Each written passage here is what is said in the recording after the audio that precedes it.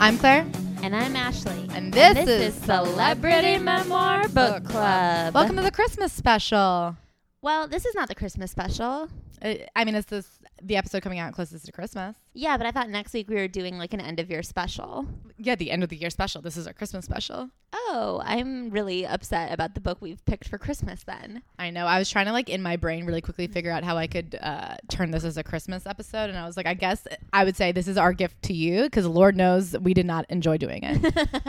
I'll just up top be like, I know I've gotten in trouble for yelling at listeners, and I know I've gotten in trouble for being angry on the cast, but I do want to say I love you guys, and that is proof by the fact that me and Ashley read this book that was recommended by a lot of TikTok people, and I've never hated anything more in my life, but I got through it, and I'm going to do my best to not turn this into a hate sesh.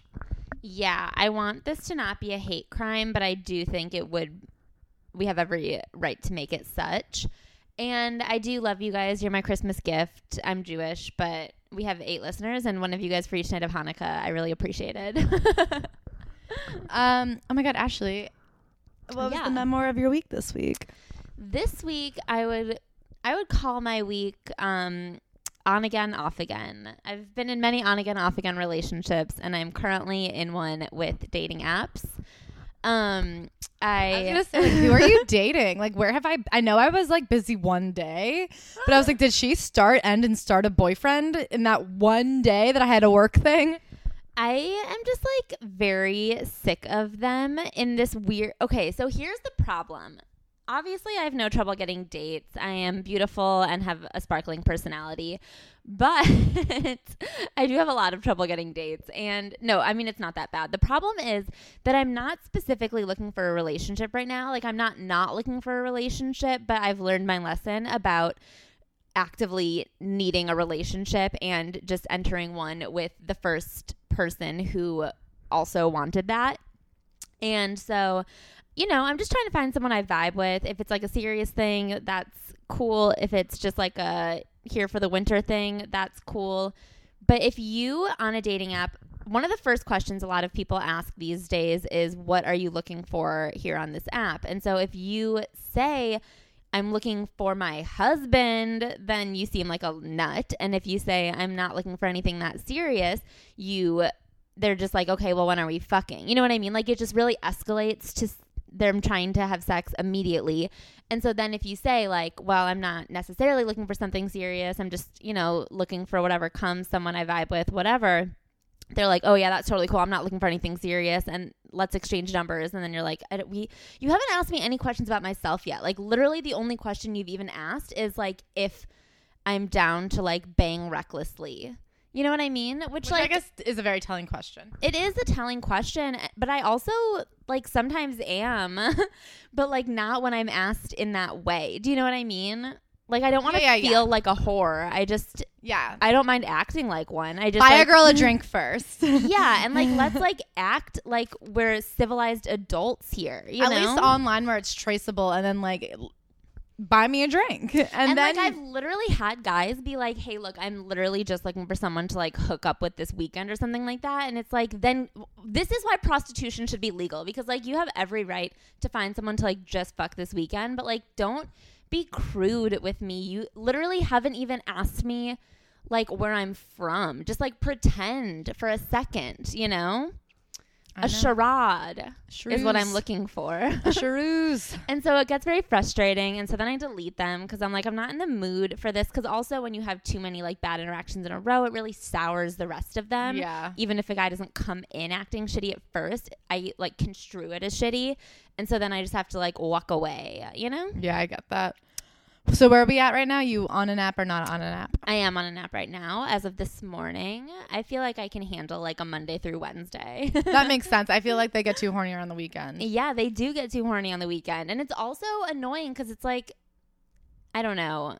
It's just a real dilemma because it's I also just want to get laid. But if you are too... But I can't reward this bad behavior out in society. I don't want them to think that it's okay to talk to women like this. Yeah, I get that. It's not. It's not. I agree. And that's where I'm at. That's my week, is the on again, off again perils of dating apps is what I write about in my memoir. What would you write about in your memoir? I would chapter this week Claire Parker, unexpected.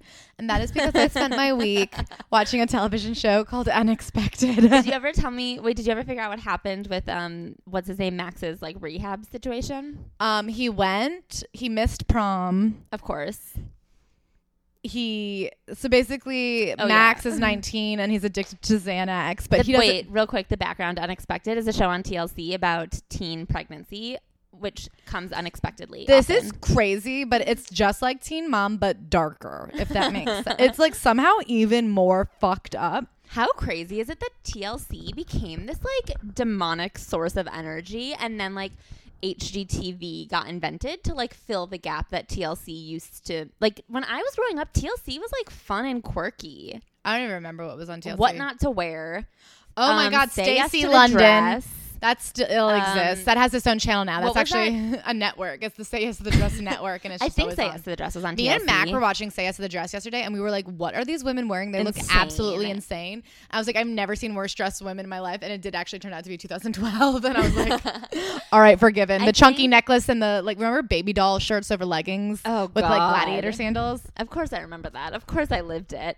What was I gonna say? Oh yeah. Also, remember While You Were Out, that show where like two families would swap houses and redesign a room in each other's home. Well, what was the original version of that? Wasn't there like, or maybe it was called, like, I forgot what it was called. There was something called Apartment Swap or something. Oh yeah, maybe it was that. While You Were Out was like a different renovation surprise situation, Yeah. but this one, like, two people would swap, and like one of them would need a new living room and one of them would need a new bedroom or something, and like with the help of a DIY design expert, they would in like 48 hours revamp the room, and like always do just like a treacherous, cheap, horrific job. Yeah, they would come like, into somebody's apartment and be like, "Well, I love aquariums, so I thought it'd be fun to give their master bedroom an aquarium vibe by making everything a waterbed." Yeah, everything. We're gonna add this translucent blue gel to all of the walls, and now it'll all be that squishy baby book material. And then they would have to come home and walk in and just like bulldoze property value. It was crazy. One time I saw them paint an entire room, like floor to ceiling, including the ceiling, black, all black furniture except for a yellow coffee table. I think about it almost every day of my life. That, you know what that reminds me of? Sig Ep in college was the frat where I used to party, and I remember the floors to the basement that had been painted black, and somebody told me it was so that drunk girls would fall, because it's like very disorienting to walk on black steps because you can't see, you have no depth perception, and then especially if you're drunk and especially in heels, like you'll trip. And I like that, like, these fucking repulsive frats are doing extra work to keep people raped in them. I mean, I'm saying it, and I knew coming out it would be like disgusting, but now that I'm thinking about it, I'm like, could that be true? Who even said that? Why would they have? I can't think of another reason to have painted your stairs black. It is bad for the perception of depth. And also think about like the one guy who was like majoring in engineering or something, who like had to take an architecture class, who like learned that piece of information and came home and was like, I have a great idea for this stuff. I know how to paralyze all of the hottest girls in school. They're like, what's the hardest part about catching a girl? The fact that she can walk away. True. Not after this Friday. Our basement a literal like dungeon. They can't climb out. Where's the stairs? Oh, that's damning. Okay. God, back to Unexpected. Just to give you the recap, I know this isn't a recap podcast, but I do think the longer we can not talk about Steve-O, the better. Basically, Max was addicted to Xanax on this show, and he went to therapy, and he was like, the Xanax isn't the problem. And his dad's like, you've been to the hospital 4 times in the last 5 months because of Xanax. And he was like, it's not a Xanax problem. And he was like, you fell asleep playing video games and your neck crinked and no blood got to your brain for 15 minutes. And he was like, yeah, that's a neck problem.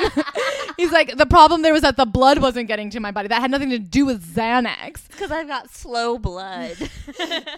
And then he goes, well, then like just a couple weeks later, you left the house with a buddy, and not in 15 minutes, I got a call from the fire department that they had found you blue unconscious at the gas station and had to take you to the hospital to resuscitate you. And he was like, yeah, that's because the Xanax I bought was cut with fentanyl. That was a fentanyl problem, not Xanax. And so anyway, he was on probation. And I guess he obviously wasn't staying sober, so he broke his probation, and his lawyer said to him, if you go to rehab for 30 days, you won't have to go to prison for 6 months. Like, it'll look really good to the judge. And him and his girlfriend, his pregnant girlfriend, who was... No, she's not pregnant anymore. She's not pregnant. She had a 1-year-old daughter. And I've never met a more self-possessed sociopath than... beautiful. Gorgeous. Her name is Chloe. She had... I mean, I get how Elizabeth Holmes just bulldozed the Walmart executive board. This 17-year-old would just look at you. She was like, yeah, I had a baby senior year and I am doing fine. And you're like, I think she actually might be doing fine. It was so crazy how she wasn't allowed to have her boyfriend in her house. And she was just like doing okay and like still such a bitch to everyone. But in this way that like not a moody way, just like a, yeah, I know what's going on. Like in an Anna Wintour way. Like almost, she had the confidence of the Devil Wears Prada. And her one thing was that she really wanted to go to prom, and she was so mad that Max might miss it because of rehab. And she kept screaming, if you go to rehab and make me miss prom, I'll break up with you. And she kept thinking, and she kept on saying, it's just rehab. Why can't he wait like a week? He doesn't need rehab now. yeah. And she kept being like, you don't even need it. She didn't believe in therapy. She's like, you're not going to die right now. So why do you need to go to therapy right now? And then he, of course, does miss prom. The other thing is they keep being like, he's only going because his dad is making him. They're like, his dad is obsessed with him going to rehab. And then Max, on the side, he goes, yeah, my dad's just like obsessed with me going to rehab because my mom died of prescription pain pill overdose. She also is addicted to prescription medication and died. And now he just thinks that like I have a problem too. And they were like, God, your dad's so annoying. God, these kids, I respect them. Anyway, so he got out of rehab and she went to prom without him. All was fine. She forgave him, but she was like, but you do know if you ever do drugs again, I will break up with you. And Max was like, okay. I believe it. So I I'm actually obsessed. looked her up on Instagram and she has a different boyfriend, so These girls, let me tell you something. You don't actually have to worry about the girls getting pregnant in high school because it's like if they're hot enough to fuck in 9th grade, they're going to have another boyfriend. Another girl, Michaela, had a baby at 16, was pregnant again by 18. So she had a 2-year-old and then she had a newborn. And I'm not kidding. 3 weeks after that newborn, they were like, so Michaela's been seeing somebody else. Jesus. I'm not kidding you, had started talking to him 9 months pregnant, texted him the minute the baby was born and was like, we should go on a date. And she had a newborn baby. I'm like a proud baby of her. whose legs hadn't dropped yet. Like it was still all tight like a butterball chicken. I didn't even think about how their legs drop. That's such a weird thought. They're all taut up there. And she already had a new boyfriend and I was just like, God damn. Having a baby at 18 is so smart because your body just like launches back into shape. You're just ready. You're just done. It is when That's what we were meant for. we should be. I mean, honestly, I do believe we need to like Figure out how to have babies young and then freeze them for later. Okay, this is going to be crazy. What I'm about to say is going to be so fucking preposterous. But I think we need to do like a Handmaid's Tale situation with our own children. Where like... Okay. I am worried about what you're going to say. Like 18-year-old bodies are just like so good at having babies. And I would say 36 to 40-year-old women are so good at raising children and having their careers where they need to be. So what I think needs to happen is like women need to all be having babies at 16 to 18 that are then raised by the grandparents. And it's just like you get a year off of high school where you go and they farm out this baby and then they're raised by the older person and then everybody gets to keep their body and pursue a career. So like you have this baby and you just like know you won't raise it, but you'll raise that baby's baby. Okay. So kind of like abandon the nuclear unit.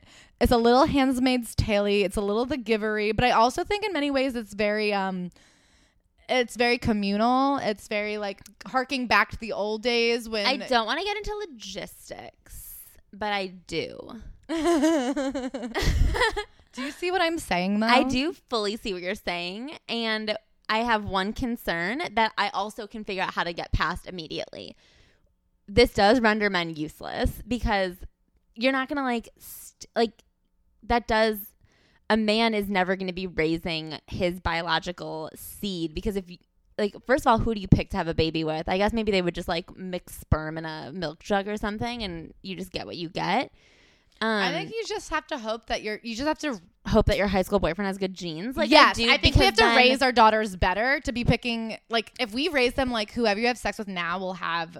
Right, but then after they like have a career and find themselves and then they're raising their new grandkid, is the original baby daddy also like or do they like find new guys and end up marrying somebody else? Like after when he's like 25, and they together will raise her biological child's grandchild. So a guy though has no every claim father's to his a stepfather. Yes. Okay. That's basically and honestly, my thing. Can I say something? I know we're talking it out and it sounds insane, but I actually think this is the strongest possible bond for a male raising a son. Do you know what I mean? I think if all men like release their genetic claim over their children, it would actually like reduce tensions a great deal. Yeah, it wouldn't have this like weird patriarchal obsession because like they're just like raising a boy to be the best There'd man. be like no Oedipus, I want to murder my dad. There'd just be like a genuine, here's how you be good in the community. Yeah, like a man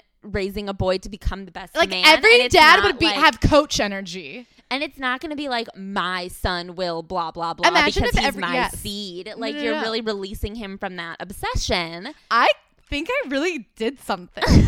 Okay.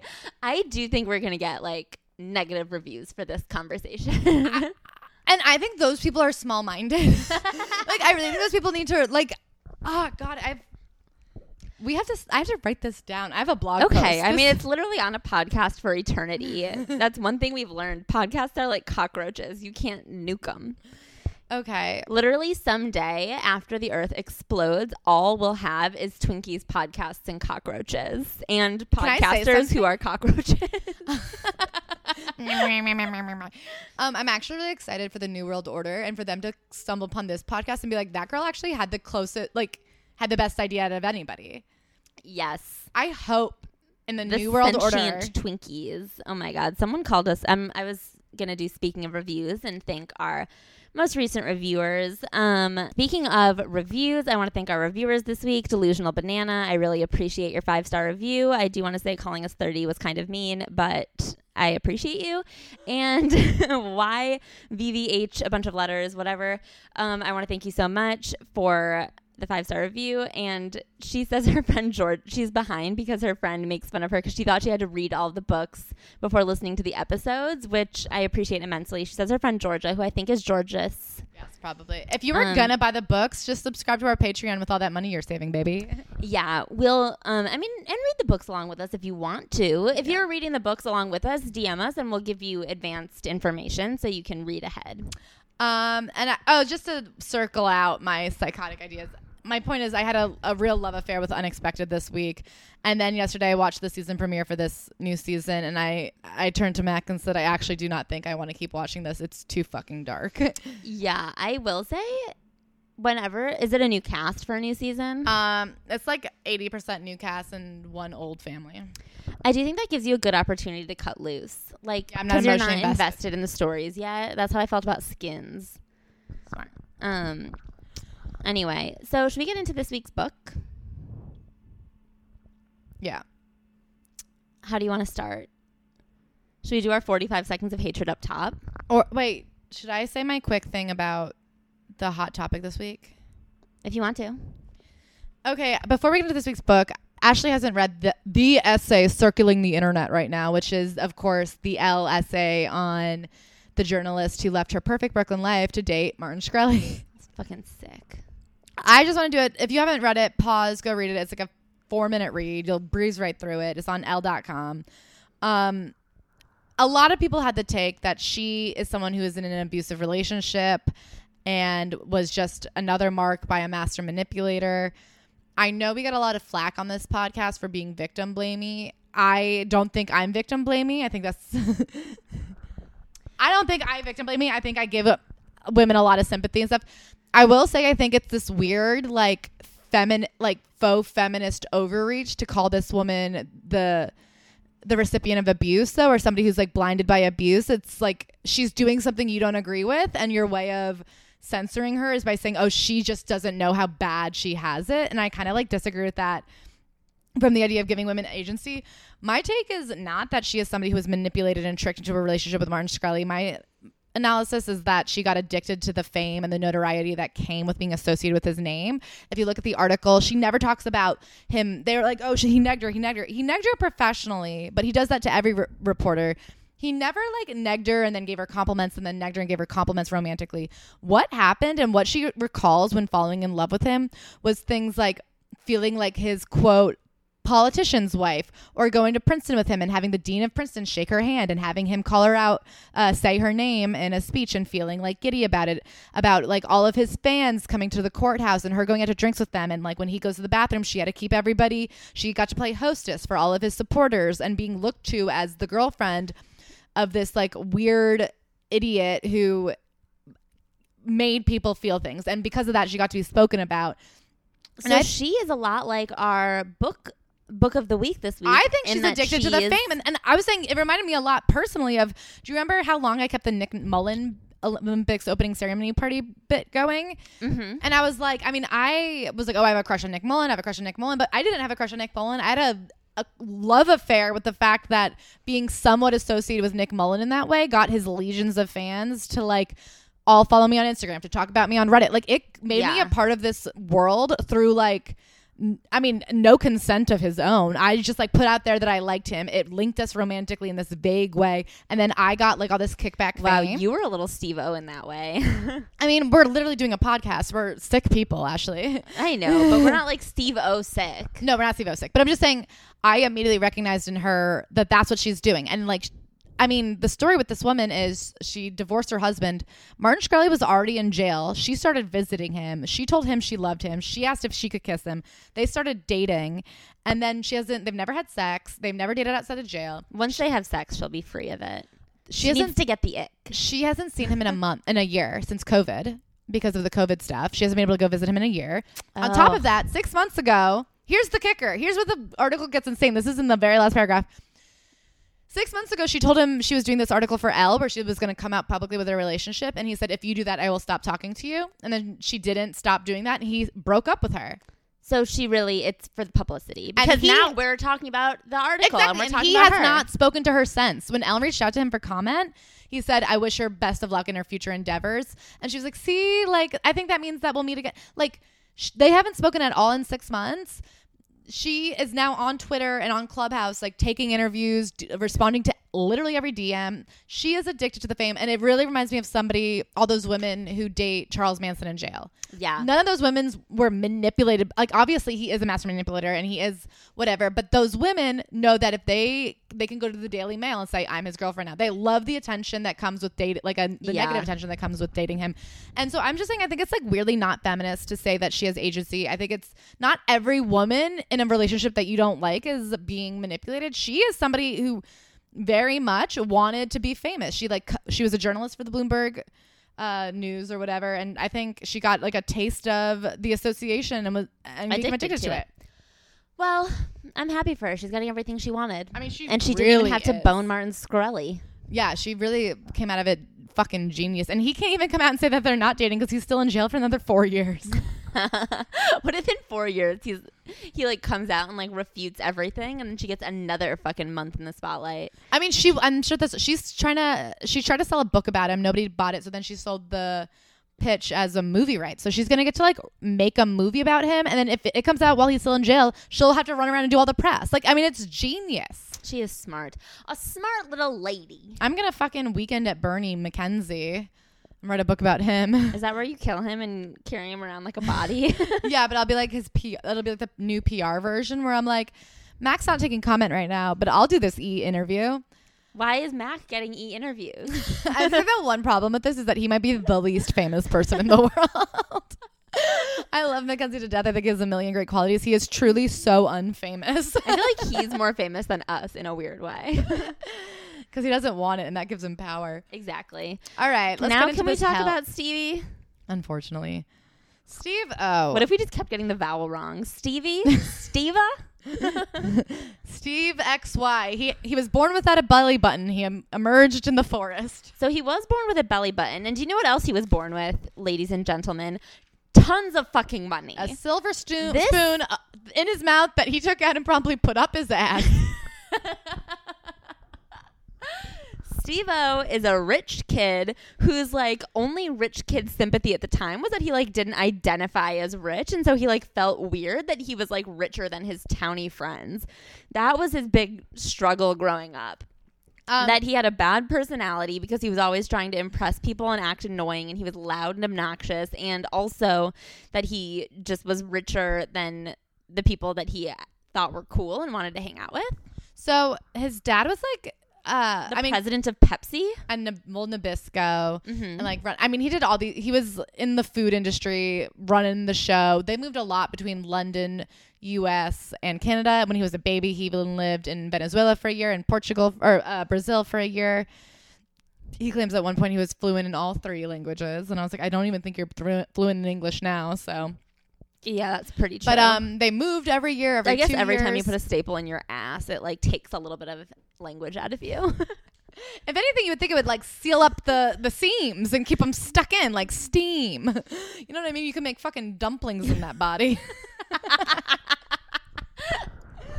Anyway, so he was moving around a lot. He's so funny because, long story short, and let me say it was a long story. He ends up going to rehab. And much like Portia, he writes this book with what seems like 0 true self-knowledge.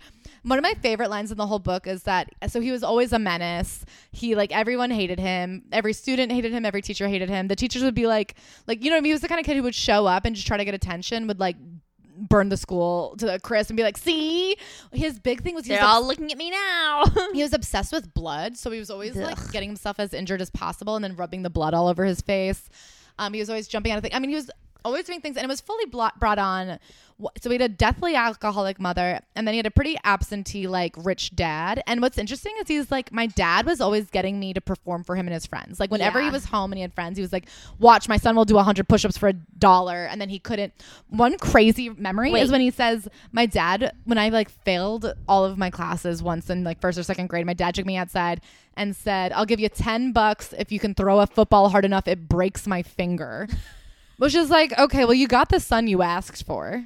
That's true. So I want to just pause really quick. For anyone who's not familiar, Steve-O, a.k.a. Stephen Glover, is a... where was he born? London or Canada? He was born in London. Okay, so he was born in London. His family's from Canada. Family's from Canada. He was raised in the places that Claire said. He grew up to go to clown college. He ended up one of the original members of Jackass, which was a TV show, and then now they're filming the 4th movie. He was also a cast member of the TV show Wild Boys. He was also the star of Dr. Steve-O. He also released a ton of his own stunts. He was like a personality. Basically a stunt man / guy who does stupid shit for attention. He literally was a jackass. He was a professional jackass. Yeah, in this memoir, he calls himself a professional idiot. And I think as an idiot, I don't claim him. Yeah, he's not an idiot. He's a jackass because he's hostile and he's angry and he's always on. An idiot is kind, but he is like... He's not kind. He's somebody here to fuck up your life. Yes. So let's comb through his life. So we talked a little bit about his childhood already. His mom was a raging alcoholic. Not raging. She was a pretty calm alcoholic. The problem with Steve-O's book is that he's such a little fame whore, and he wants so much credit for what emerges from an early age is that he's always doing tricks and insane thing for attention. Right. The problem is, even though now he's like 45, he still like takes such pride in every psychotic little trick he ever did in his whole life that the book is like truly 10 times long as it needs to be, because every stunt he ever pulled from the age of 2 on, he like remembers and describes in great detail. It's such hard reading. Like he talks about like picking up skateboarding when he was in middle school and like learning the tricks and like how much he fell down skateboarding to impress people. And here's how I learned how to do an ollie. Here's how my friend learned to do an ollie. Here's was 8th grade. Like, and then at the end of 8th grade, I picked. Honestly, I would read 100 pages and not even know what day, like what year it is, and be like, this is just 2 months later. How could we have been 100 pages in 2 months? It's insane. Yeah, a lot of so eventually his parents ended up splitting up, and his mom. You're missing what I think is the craziest part. What? Of his childhood. So his mom is a raging alcoholic. His dad's in deep denial. At one point, his mom gets non-Hodgkin's lymphoma. Oh, I forgot about that. And spends a year in chemo treatments, saying that she needs to do everything on her own for her own self-esteem because it'll make her feel better about herself, only for them to find out that she fully lied about having cancer, and she just had really bad she just like wanted to have the freedom to get as hungover as she needed. And to have I think she also wanted attention from the dad because the dad was pretty absent, traveled a lot for work. I think that he really thought he would be like a big fancy career man and have like the perfect wife at home handling shit. And what he got was like a woman who didn't want that. She just drank a lot and didn't know I mean, she drank herself to death ultimately. Yeah. I mean, his grandfather was also an alcoholic who had killed himself when Steve-O was 1. Yeah. So I think that was very difficult because he was sort of, I mean, it literally was like a workaholic dad and a stay-at-home mom, but like Steve-O was not at all parented. You know what I mean? Like, I think he thought, I'll work all the time. She'll stay at home and watch the kids, and she would just get drunk and go to her room out the entire time. And like, she wasn't a raging alcoholic. She would just like get drunk and stay in her room and like pass out, and that was it. She like didn't talk to them. She didn't do really much parenting, but it seems like she was like fun and involved when she wasn't drunk. She was just mostly drunk. I don't know if she was fun and involved. I mean, he tells that story about when he was at clown college and his cousin was studying to be a mortician, and his mom and his aunt would just sit around the table and talk about whose son was a bigger loser, which actually is so funny. I mean, he does mention like a handful of times how much his mom would like dunk on him. Like, even after she got really sick, she like would still like get it together enough just to like make fun of him a little bit. And so literally she had a brain aneurysm and was a vegetable. And yet when he came to be like, hey, I want someone to write my book, she'd be like, who the fuck would write that? Like, she would come out of a literal comatose state to be like, you're so stupid. And then like, so that made me think she was fun. She does seem funny. Yeah. So anyway, his mom faked cancer. It was like definitely a tough childhood ish in a way. He has to know, like, it was tough for him, but it wasn't relatively to the childhood most people have tough. Do you know what I mean? No, I disagree. Was your mom blacked out for weeks on end without? Well, I'm also thinking of like, I don't know, like Kendra, Demi, like those people.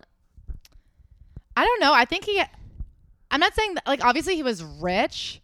Yeah. But I do think he had like no parental it's like very. No, he did have a tough childhood. Okay, I take it back. I mean, and it's just very clear like where his problems. I feel like there is something in his body that took him to the next extreme that most people physically could not handle. He finds out at one point that his like resting heart rate is like 45 beats a minute, which is like Lance Armstrong level low. Yeah. Like, I do think he could have been like Michael Phelps if he had a lick of direction. I mean, maybe. Yeah, he's like obviously physically just like able to do insane things. I mean, he talks about that time that he goes and they do that blood pressure medication on him to see how high if they could get him to like a deathly level of blood pressure and he won't die. And they said like they were freaked out by how much medication it took to get him high. So I guess let's fast forward to those times, college. Oh, wait. Hold on. I have one more little line I want to say about him. Something that made me laugh, though, because he has like so little capacity for introspection or like he just seems so out of touch with anything. As he talks about, so they moved every 2 years, and he goes, that might have sounded like a really traumatic childhood, but I actually really liked it because within those 2 years, I would fuck up everything and burn every bridge and make everyone in town hate me so much that I didn't mind moving. So it was actually pretty good for me to be moving all the time. And I was like, okay, you're so close. You're so close. I will say he was... Yeah, no, he's a fucking mess. So anyway, so what I was going to say earlier is the place after his parents split up, his mom kind of settled in Miami. And so he ended up going to one of those Florida colleges. I don't know the difference between them. Miami. Okay. Well, I will say, so in high school, he got into skateboarding, and that got him into the world of camcording. Yes. Which was important because he did, like, from a very early age, love to do tricks and recognize he wasn't actually good at skateboarding as he was, like, getting hurt.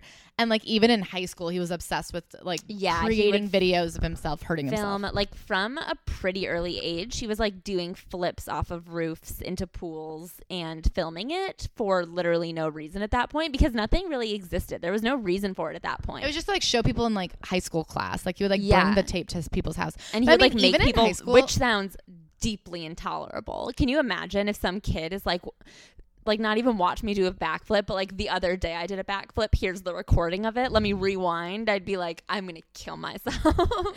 I mean, but I just want to say, even before college, he was deeply fucked up. He was obsessed with like Motley Crue, and he was obsessed with like what fuck ups they were. Like, he specifically liked that they were so dangerous that and out of control. And he talks about when he was 16 getting so drunk with his friend who was alone at home that one of them walked through a glass door and broke the whole door, and the police called and like found them just like lying in pools of his blood. And he's like, he would have died if the neighbors thought there was a break-in. Oh my god. So I mean, by 16 years old, he was already like this close to death. Honestly, he should have been dead at 14.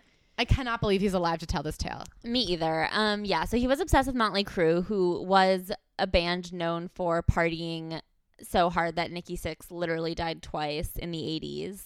So at that point, I think it was like 86 was like the main time that Nikki Sixx died.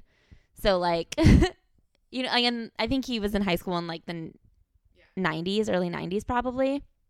So that was like fresh off the press, you know? And that was like his key inspiration. And so, yeah, so then he goes to college, and in college he is failing. He has no interest in really going to classes. He has interest in like getting fucked up, and he like finally starts banging, I think. He like even he talks a weird amount about how like bad at sex he is. I guess he has a premature ejaculation problem. Yeah, which like definitely checks out with his like over enthusiasm. Like his over enthusiastic demeanor. I feel like of course he would come early, but like it's just like I don't think we actually needed oriented. I just don't think we needed any of that information. Like there's a lot of information in here we don't need, but like what he's like in bed, especially at like 20, I'm like I don't but I think to this day he comes early. Like that's like it comes up throughout the entire book. Like that's like a big part of his personality, and like I think they named his tour like the early coming. Like his entire like I mean, okay, it was as important like to that it is that like you go on dates. Like it was like a cornerstone of his act is that he comes too quick. Disgusting. Anyway, so he goes to college. He keeps why did he get kicked out of the dorms? There was like a whole situation. He ended up getting kicked out of the dorms and couch surfing for a while, and then he dropped out and then like would come back and couch surf for a while. It was just like there was like probably like 18 to 24 or like whenever Jackass started was him like getting kicked out of things and couch surfing for a while, and then just like hitchhiking with people to another state and like doing drug trials and just like being a fuck up and also filming stunts that whole time. And he decides during that time that his actual career path is being a stuntman. And that is something he must accomplish. So he's collecting these tapes.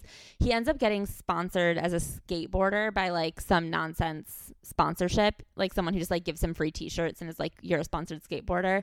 And through that, he becomes acquainted with a magazine, a skateboard magazine at the time called Big Brother, that became interested in his stunts, and not even became interested, but he would like shove these stunts down their throats. And like he ended up on the cover of this Big Brother magazine. And the person who ran that magazine ended up being the creator of Jackass. Yes. So he spends several years just like being a fucking jackass full time. Yeah. I mean, huge time. Like there's a story about how he's really drunk and he's driving with this girl and he keeps making an illegal left turn across the highway, like blacked out, like over and over. Like he keeps getting lost and making the same turn over and over again. And finally when he gets pulled over, he tells the officer he just needs a nap.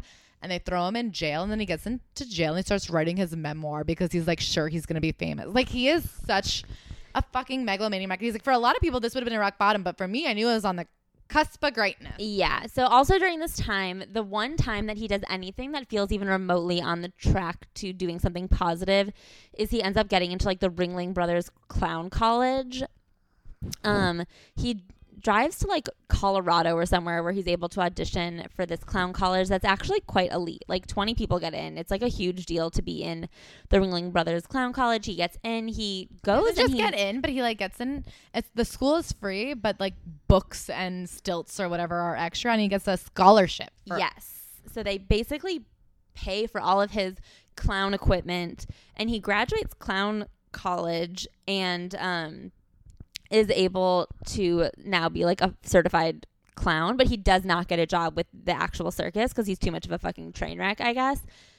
And so from there he's able to do like clown gigs, you know what I mean? Just like go to kids' birthday parties and juggle, and he ends up getting a job on a cruise ship with a clown troupe with people he met through clown college. Well, I think you're missing a big point here. Well, I was going to say what happens right before he goes on this cruise is his mom suffers an enormous aneurysm.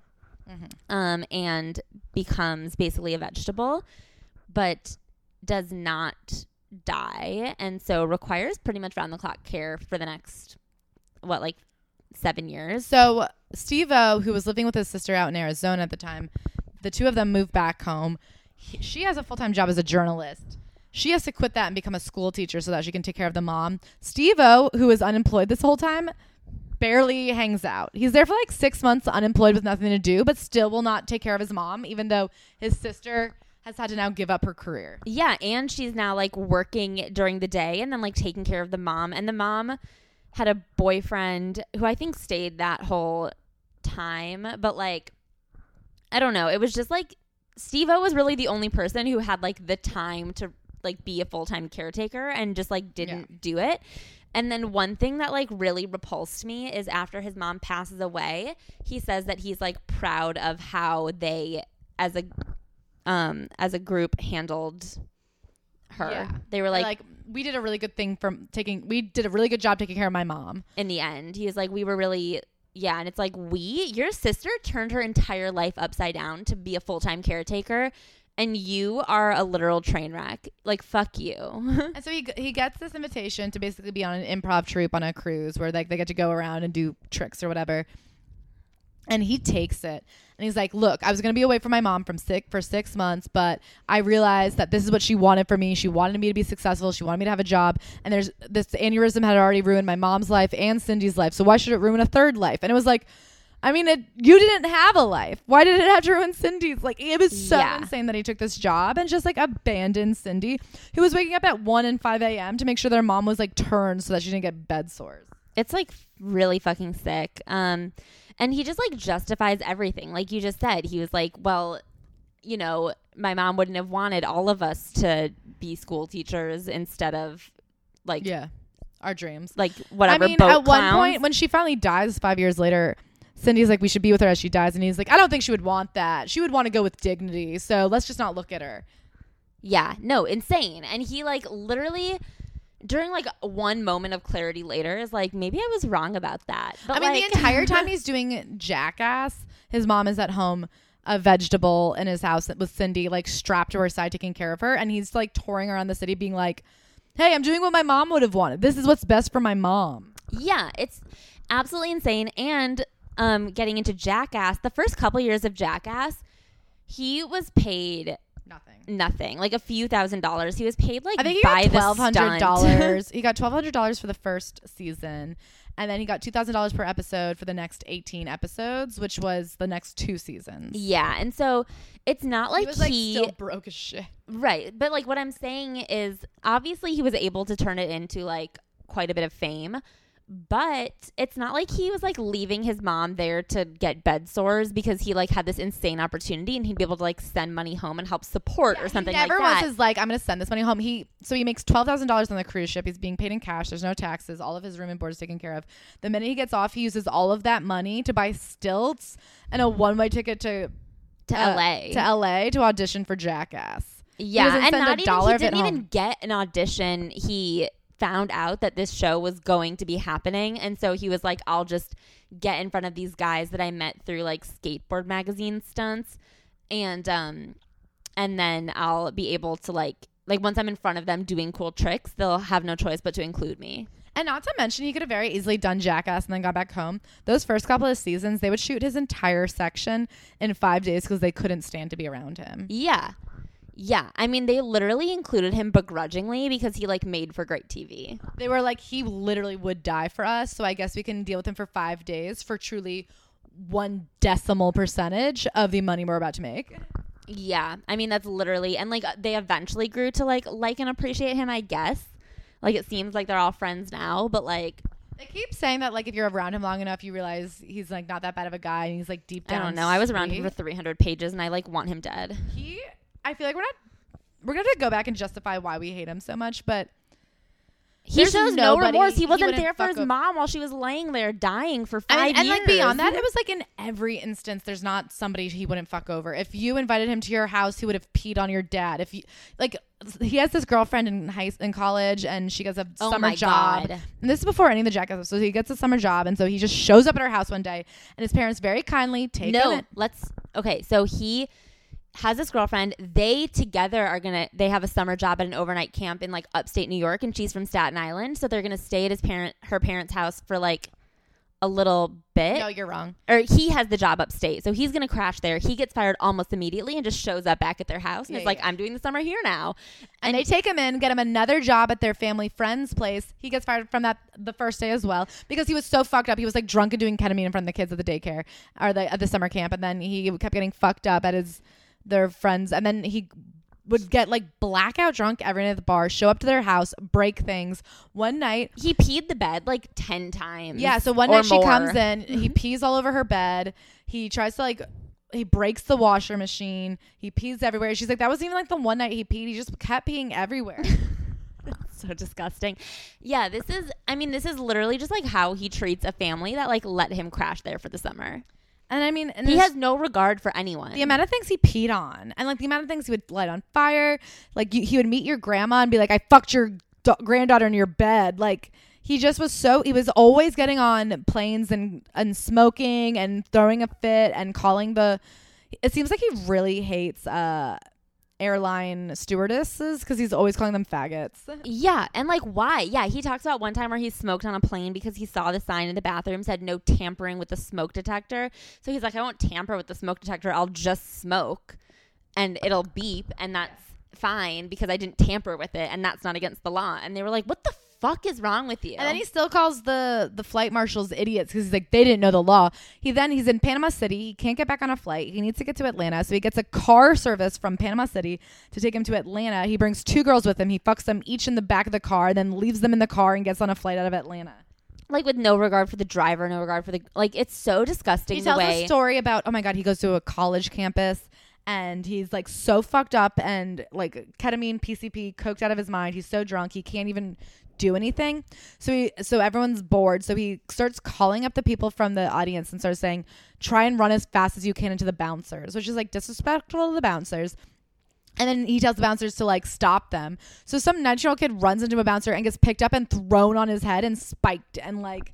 Yeah, the kid ends up getting like super concussed.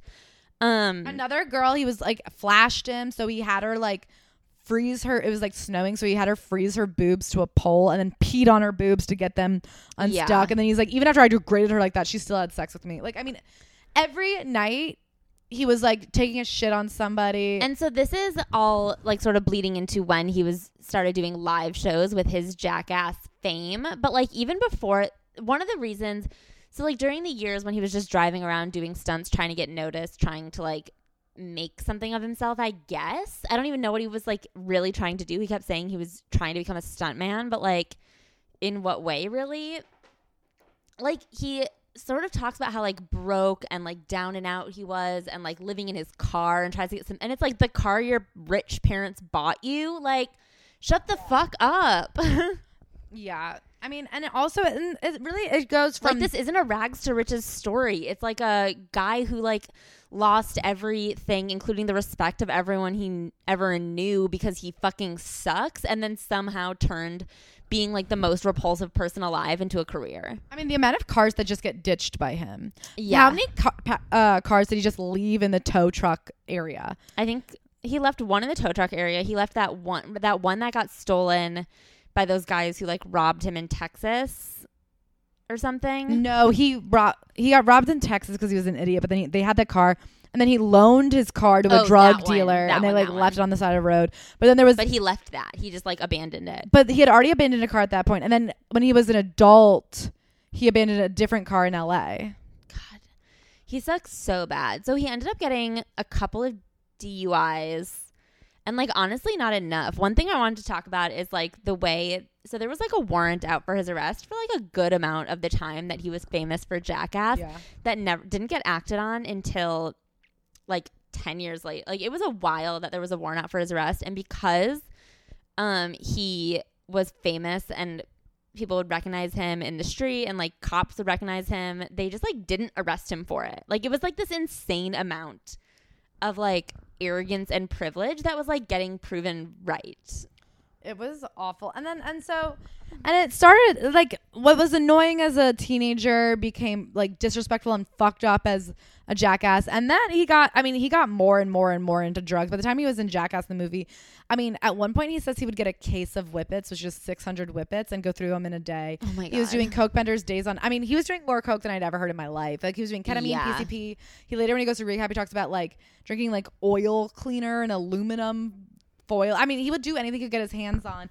And then he just started being downright abusive. And it was like he would fuck a girl that night, and if she said something that annoyed him, he would throw a lamp at her and kick her out. And he was just screaming at everybody. He was fighting anyone who looked at him weird. He would like, you know what I mean? And he always had he had a security guard, so he like had no fear of anybody doing retributions. Like, yeah, and he even talks about in like a moment. Like one of the things that I think he is like weirdly lucid about, but also like doesn't acknowledge how fucked up it is he says that like he would act much worse when he was like doing jackass stuff and had a security guard with him, because he was like, I knew that if I like got in people's faces and like acted like a dumbass and they tried to fight me, I had backup who would like fight for me. I mean, I think it's like, what the fuck is like, he doesn't really acknowledge that thought process at all. He just says that it exists. He's like, that was my thought process, and he doesn't like introspect at any point. Johnny Knoxville even says, he's like, look, everybody on the team was an asshole, obviously, but he was like, Steve-O was worse because he never turned it off, and on top of that there was like an anger under him, and he like always kind of knew what he was doing, and it was embarrassing to be around. And he talks a lot about like, he's like, obviously he was always drunk and fucked up to some extent, but sometimes he would with purpose pee on the red carpet in front of his 4-year-old niece, pee in a bathtub with a model sitting in it. I mean, he was at like a nightclub where the models were all in bath clubs, and like he talks about how he thought it would be funny to just like go pee in all the bathtubs, and it's like, what the fuck are you talking about?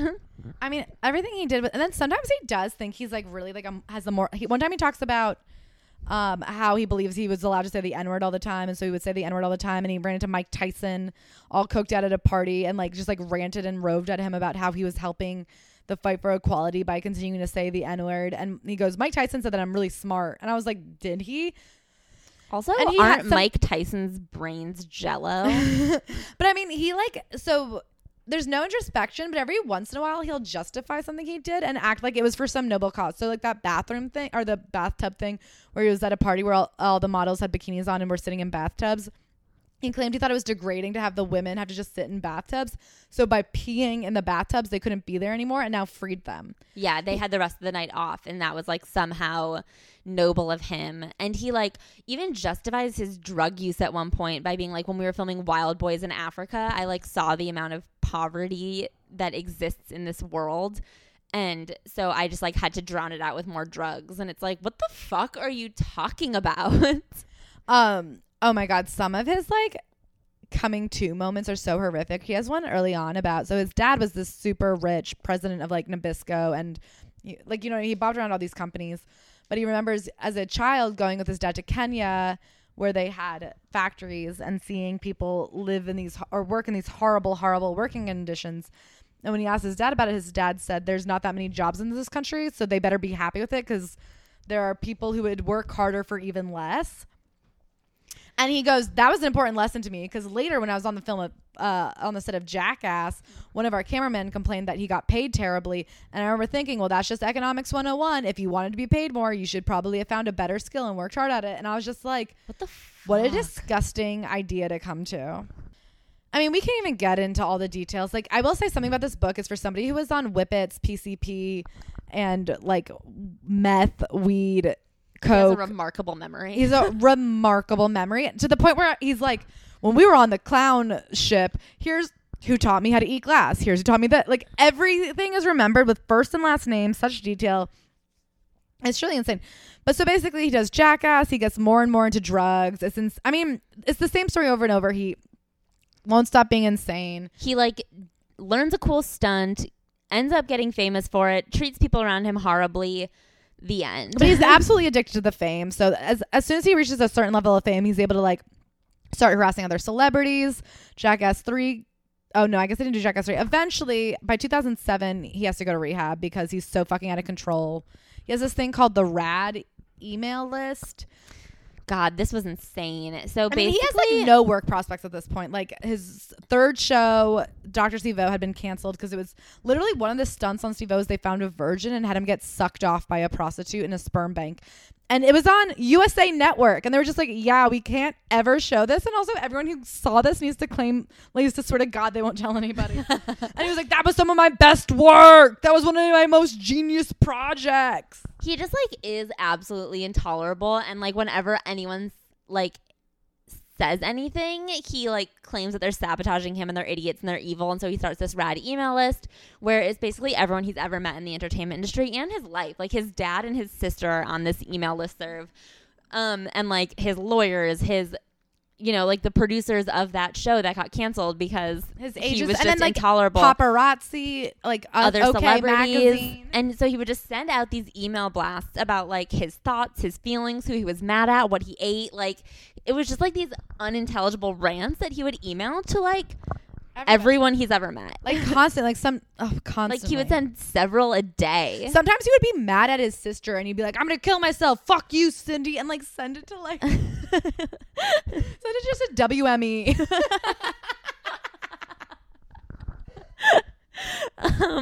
He was like truly unhinged at that point. And like at that point they were just like, I guess with these emails we have enough proof to get him. Basically what happened is because of the emails, they like the people in his life like printed them all out, most of the Jackass guys, and his sister and his dad didn't even go to his intervention because they were like, he's gonna be mad at us or something. I mean, they must have hated him at that point. He was so awful. It's one thing to be, he literally never did anything for them and they did so much for him. And like, then can you imagine those books, emails? I mean, those emails were insane. He'd be like, my sister's a dumb slut, and then send that to like his entertainment lawyer.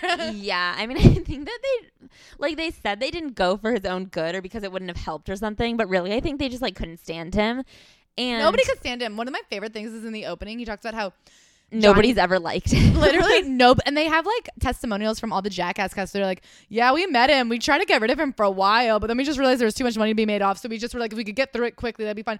And then he talks about how, because he can never turn it off, Johnny Knoxville, when they were on the tour bus, would like lace him with like Vicodin and Xanax to try to get him to calm down or fall asleep. Yeah, they would like put Vicodin in his food so he would shut the fuck up, and it like didn't work. He like could not be tranquilized. He's literally like a monster from like a Marvel movie. He's like a gremlin. You just don't start screaming faggot at the stewardess, and you're like, please stop. His big thing was rubbing blood. Okay, his opening tour, his trick was that he could eat glass and breathe fire. So he would do this thing where he would eat glass and cut his tongue up and then take the blood and rub it all over his face and body. And that was something he did every night. Like that was his opening line. What a psychopath. Yeah. He does stand up now. Can I say? At the end he talks about how he gets into stand up. It made me sick. And for a minute I was like, God, fuck this asshole. And then I thought, no, actually he has done what I would never do. Like he has worked harder than me. Yeah. He does want it. That he does want it more than I want it. Wipe blood on his face every night. I wouldn't. I would not. Anyway, so he has these ratty emails that basically the Jackass team, like his buddies from Jackass, who at that point I guess just like care about him not dying. Oh my God. Can I actually read the quotes from when he writes this final email where he's like, I'm throwing a huge party, come. And then nobody would come. Literally nobody would come. Yeah. And he kept begging people, and finally he was like, I'm gonna kill myself at the party. Oh, and also at this point, I think that day also he rents 4 units in one apartment building. One for him, one for his office, one for his assistant, and one for like his like full-time videographer, because he likes to have everything he does documented on film in case he like does cool tricks or something. And he would just like cause such a ruckus and so much noise. And he had a neighbor who would complain because he hated that he lived next to Steve-O because Steve-O was like loud. Loud and insane, would just like point speakers and blare music into his house at 3 a.m. just like because he was mad that this guy was like, can you make this a livable environment? And at one point he punched a hole through their adjoining wall. Oh yeah. I mean, he was insane. Okay, I would like to read this email blast that went out to the rad email listserv. It's because he got evicted. And so this was his eviction party. Nobody would come to the eviction party. So he sent this. By the way, his email at the time was StephenGlover420@yahoo.com. Hilarious. Like, what a fucking loser. Okay. Subject, I promise. And then this is all caps. Oh, wait. Okay, sorry. Oh, my God. I forgot that he got. Okay. Sorry. This is actually from the day before. From StephenGlover420@yahoo.com. Subject, a bullet in the head. Sorry. To Abdallah, who was his friend, who he had done so many whippets that he was like hallucinating all the time, and he thought his friend Abdallah was an angel. He said, I'm in the worst pain I've ever felt. I can hear my mother crying. This is so bad. Please squash this in 4D. Love, Steve. Which sounds sad, but whatever. Oh yeah, he thought he'd discovered multiple dimensions. And my favorite thing is that he kept and so he said, I have attached 5 YouTube clips to the email that I described as the fruits of my spiritual digging. And then I wrote to a separate note. He wrote a separate note to his dad and his sister, but at the bottom of this suicide attempt email. If viewing the following clips doesn't ease the discomfort your pointless worrying about me causes, then let me know and I will absolutely quit letting it bother me. I am not what is broken. You are. I have the serenity to accept that which I cannot change. And just like I did when I left Mom's house earlier after her aneurysm to set out to make her proud of me, I will walk the fuck away from you and your ability to see nothing good about shit and waste your life to worry and fear. I don't live in fear, and I mean that very, very sincerely. I gave up eating, wearing any meat other than fish. So did my girlfriend. I've been working with my girlfriend on having a healthy relationship with her family and her. I've been the utmost professional in my career. Keep in mind, everybody in his career is getting this email. And if you guys can't see anything good in that, then I will officially fucking give up on trying to make you proud. Please give these following YouTube clips from YouTube a great deal of attention, completely undivided attention, and give some serious thought to this idea. You could have very, very easily lost a son brother yesterday. So then nobody responded to that. And so then he followed up and said, I promise that I will know how many bones get broken in a 25-foot fall onto fucking concrete if someone doesn't at least bring cardboard boxes or fucking trash cans. I'm ready to fucking die. This is because one of his things was if he was going to ride a motorcycle outside of his window onto the next door roof. So, okay. So, it's not funny. It's kind of funny, but it's also sad because he's like making a serious suicide attempt to his entire business listserv. But he did it often, and they were like, he's not. But what makes me laugh is the responses. So he has quotes from the people in his life. So here are some quotes from his girlfriend at the time, Brittany, and then Johnny Knoxville. Brittany says, he was texting me, saying he was going to commit suicide, that I was driving him crazy, and that I was cheating on him. And I was like, I'm working. I can't be on my phone. He was just freaking out. I was 3,000 miles away, so I started forwarding the text to his personal assistant. So that's his girlfriend. And then Johnny Knoxville goes, it's funny because his failed suicide threat essentially wasn't that dangerous. He was going to jump this mini motorcycle to the apartment next door. There was a 25-foot fall, which sounds like, fuck, that could be heavy. But it was literally about 4 feet between his apartment and the apartment next door. He had that. But he was in such a state that something could have happened accidentally. It was just the thought of him saying, I don't care if I die or not. And then, oh yeah, can you bring some boxes in case I fall? So even in his suicidal threats, there were safety precautions. That's what led me to think, boy, maybe this is more of a cry for help. Insightful, Johnny. So they have finally an intervention that is... Yeah, so basically they print out all of these emails. They don't even really have an intervention. They just go to his house and tell him that he has to come... They tell him that they're going to filming, but no one brings cameras. And so they just take him to rehab and they take him to the hospital. And with the emails, they're able to get him held on a psychiatric hold. 5150. Yeah, and then it gets changed to like a 5750 or 5250, which is a 2-week hold. Mm-hmm. And then from there he's taken to rehab, and from there he gets sober and then realizes he is getting sober for the wrong reasons, and then he gets sober for the right reasons. And then he does stand up. So now he's just like me and Ashley, but successful. And then he like has some veiled versions of growth or whatever, but like I don't know. My thing that I told you is like this book is 300 pages of him talking about all the shit he got away with, and then 10 pages of him saying how he is a better person now. And it's like, I don't know. It seems like you're really proud of that time. Like it's the exact same as Portia de Rossi. Like she wrote an entire book about how great she was at being anorexic, and then like 10 pages about how like now she's not anorexic and so it's better. And it's like, I think you're really proud of your destruction. Yeah, I mean, it's just hard. Like, I want to have sympathy that he's obviously an addict, but it doesn't even seem like the evil things he did came out of his addictions, but shit came out of his anger. And like at one point he talks about how he started calling all of his fans pigeons and spitting on them, and if they came close to him he would try to fight them and call them like losers or whatever. Yeah. And he was like, it's because I hated myself so much at the time that I thought anyone who looked up to me must be lower than me. And I was like, I don't actually think that's what it was. Like, it really, you do just sound so entitled. Like, I mean, the way he would like scream at stewardesses, the things he did, and he was then, deeply entitled. and then to like sum it up in 10 pages of like, and now I've understand that I was a bad person. Then it's like I don't know, dude. I mean, I just feel like I get that he was an addict, and I mean, God bless, I hope he changes, but I just think like he had a lot of years of like really ruining people's lives. Yeah. Like really ruining people's lives. And he I don't know, so it's going to take remorse. the rest of his, like, he's going to have to spend the rest of his life not ruining people's lives and trying not to in order to start making amends. And it's like, I don't think he deserves forgiveness, really. Like, yeah, I guess he doesn't deserve to die, and by that statement, like, I hope he uses the rest of his time to do more good than evil, but like, I find nothing redeeming about him. Yeah, and I he guess hurt that so many people. He hurt so many people.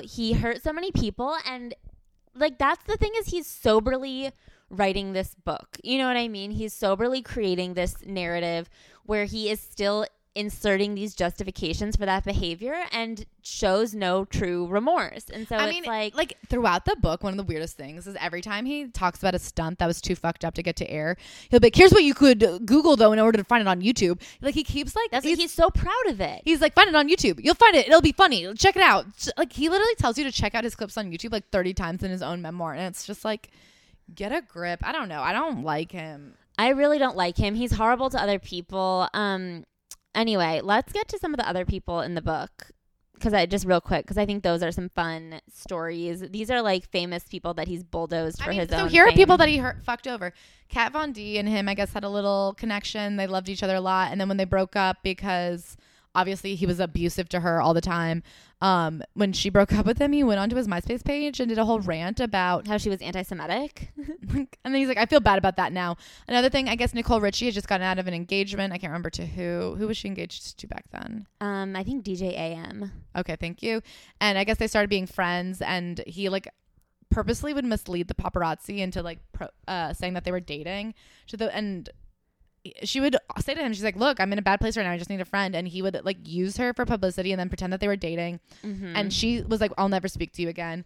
Paris Hilton was really nice to him, invited him to her private birthday party, flew him out, like treated him like a good friend. Was so sweet to him. And then he like did a stunt with her and got her to sign papers, and then her lawyers were like, get the fuck out of here. So she had been pulled over or something. Like, she was in a car with someone who got pulled over for drunk driving, and he went on Jimmy Kimmel and was like, I gave her whippets right before that. Oh yeah, and like totally sold her out. Yeah. Lindsay Lohan was his friend. He literally like blackmailed her into signing a release form of them doing drugs together because she left her wallet at his house. She was in rehab at Promises Rehab. He drove to her, and in the driveway basically was like, you can have your wallet back if you sign this release.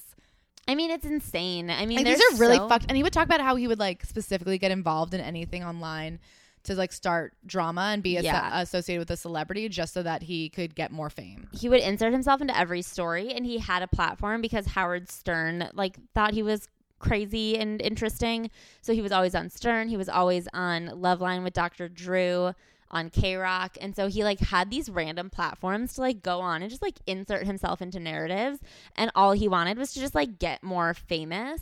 And then, I don't know, here he is writing a book about it. So I like really don't think he's changed. Do you want to talk about your Dr. Drew theory and then we'll wrap it up?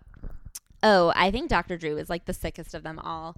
I really think that so he talks a little bit about how Dr. Drew was really helpful to him. And first of all, I think Dr. Drew is a doctor in the way that Mickey Mouse is a mouse. You know what I mean? And that they're not that.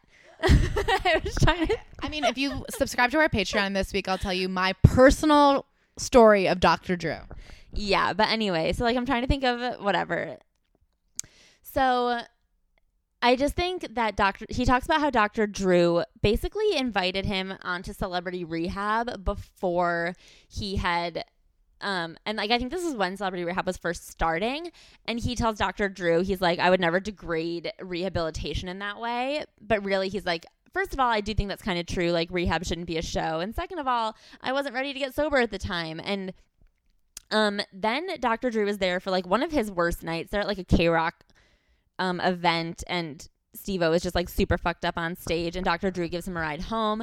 And he's like, Dr. Drew was so understanding and always there for me. He was like a total rock. Like, even that night after the K-Rock thing, I had left my drugs at the venue, and he drove me home. And I was like, I forgot my drugs at the venue. He took me back to the venue to get them and then drove me home again. He was so non-judgmental.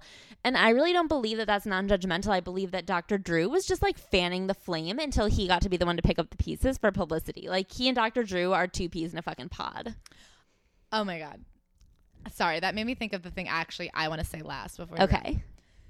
One of the things that blew me the fuck away was that there were 3 producer directors on this: Jeff Tremaine, Johnny Knoxville, and Spike Jonze. Oh, yeah. Is this common knowledge to other people?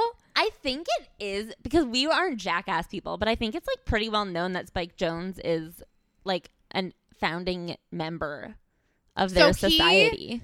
Like, goes back and forth between the movie Her and Jackass. No, I think that he like did Jackass and then the movie Her.